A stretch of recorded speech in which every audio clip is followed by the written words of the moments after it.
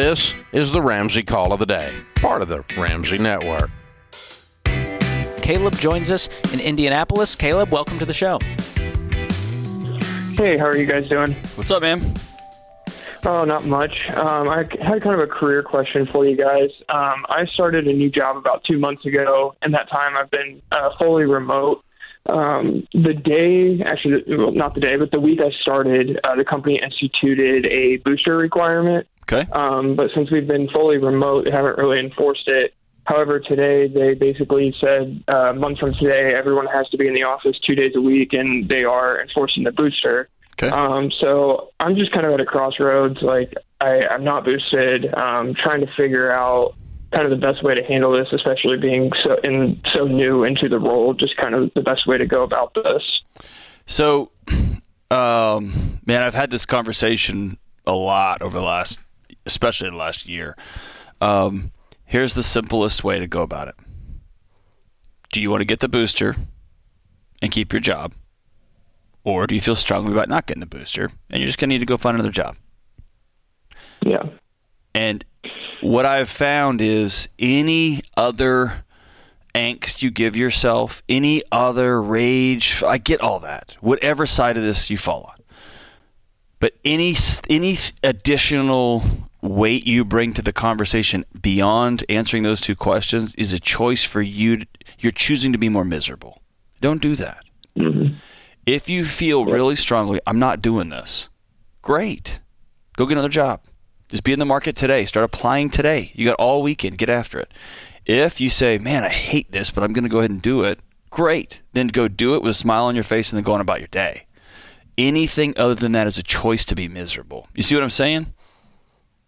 Yeah, no, that makes sense. It's just difficult because it was like, if this requirement was in place when I was going through the process, I wouldn't have even accepted the job. And then I was well, maybe I can make it work for, as long as they'll let me. And then obviously today that kind of all blew up. So that's right. Just trying to understand and also trying to make a clear decision, not obviously a little emotional, just, the suddenness of it. Coming on today, but also understanding I have kind of a month-long runway to figure out what I need to do, but just kind of wanted to get an outside opinion on kind of the best way to How old are you, man? About it. So, I'm 26. 26. All right. So is this your first or second, third big job? This is my second job. I actually just left at the end of the year, my first job out of college for this position. Okay. So the vaccine it's a lightning rod. Okay, and you are wise beyond your years to say, I want to exhale a little bit and get some perspective. But here's what I want to tell you: for the rest of your life, jobs you take you're gonna start a job on Monday and you're gonna get reorged on Tuesday. I started this job with no radio experience and an 18-month plan to learn how this thing works, and then COVID kicked off, and Dave said, "Well, congratulations, you're on the radio." Right? We had to figure this out live, and I've made a train wreck of a few things, and so. Then there's a reorg, then there's a this, and then, hey, we're not going to be able to do retirement funding matching this year because it's always going to be a thing. And so, and this is with all of your relationships, all of your life, there's always going to be a thing. I'm living in a house, and then the county raises my taxes. I live in a country, and now they require, whatever the thing is, make the decision you're going to make and then be at peace with it and go on about your day. Don't choose to stew and spin and be angry and talk about it and call everybody and Facebook about it. That's just choosing misery. And that misery has a physical toll on your heart, on your brain, on your body. Don't do it. Just say, I'm in or I'm out, and then I'm going to go on about it. And you're making grown-up decisions for whatever reason, great, man, I'm proud of you. Do you have somebody in your life that you trust that you can sit down and talk to? Yeah, I mean, I'm married and we're in a good church too. So I reach out to a man that you trust. Not to say your wife is going to be Team Caleb, or maybe she's going to be absolutely opposite Team Caleb if you're in my house. But find a man in your church that's 10 years down the road, that's 35, 40, and say, hey, can I take you out for coffee? Here's what I'm wrestling with. I just started this job. Here's what I'm thinking through. And let them speak some wisdom into you. And I'm not saying wisdom on what you should do, but it helps take the emotion out of this thing. We can look at this objectively.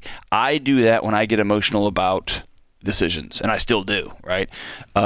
I get somebody that I trust to help me walk through it. I make the decision, and then I'm on about my day, man, just because I'm not going to choose to poison myself. Does that make sense? Yep. Caleb, I'm less emotional than John. Definitely helpful. Yeah. So I'll walk you through a different scenario here. How much do you make right now? With a bonus, I'm at 101. Wow, way to go, man. 101 at 26 years old. You're crushing it. So tell me this. Here's how I look at it.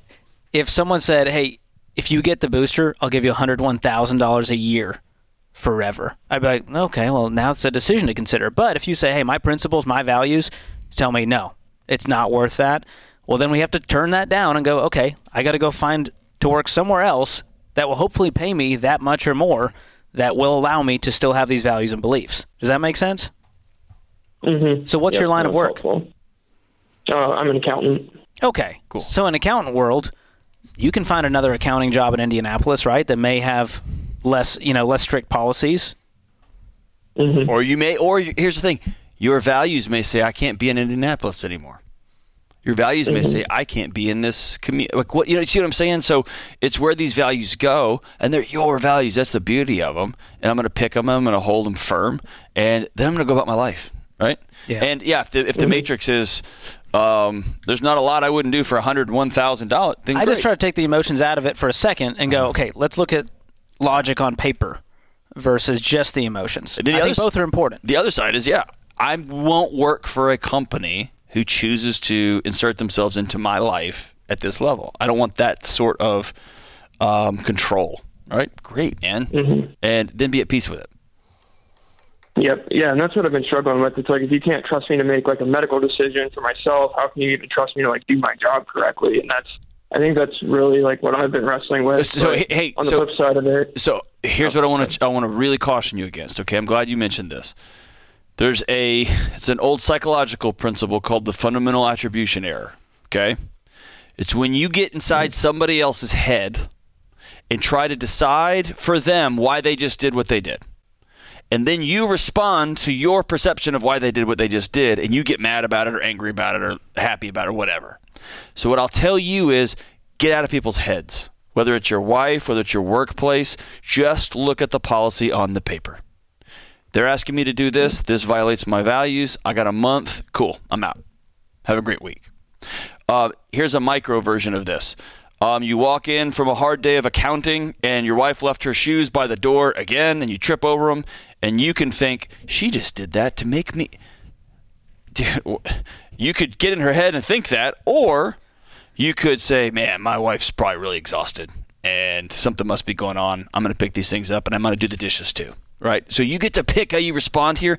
I'd say get out of your company's head. They don't trust me to... Nope. That had nothing to do with you. They made a policy. Just say, am I going to follow this policy or not? And then I'm going about my day. One of those choices is filled with anxiety, and one is just freedom. This is life. What am I going to do next? Man. That's right. Yeah. Well, good luck with the decision, Caleb, no matter what you end up with. But you're crushing it, man. 26, 100K, not so bad. I'll take that. Thanks for tuning in to the Ramsey Call of the Day. To check out all of our podcasts, just search Ramsey Network on Apple Podcasts, Spotify, or wherever you listen.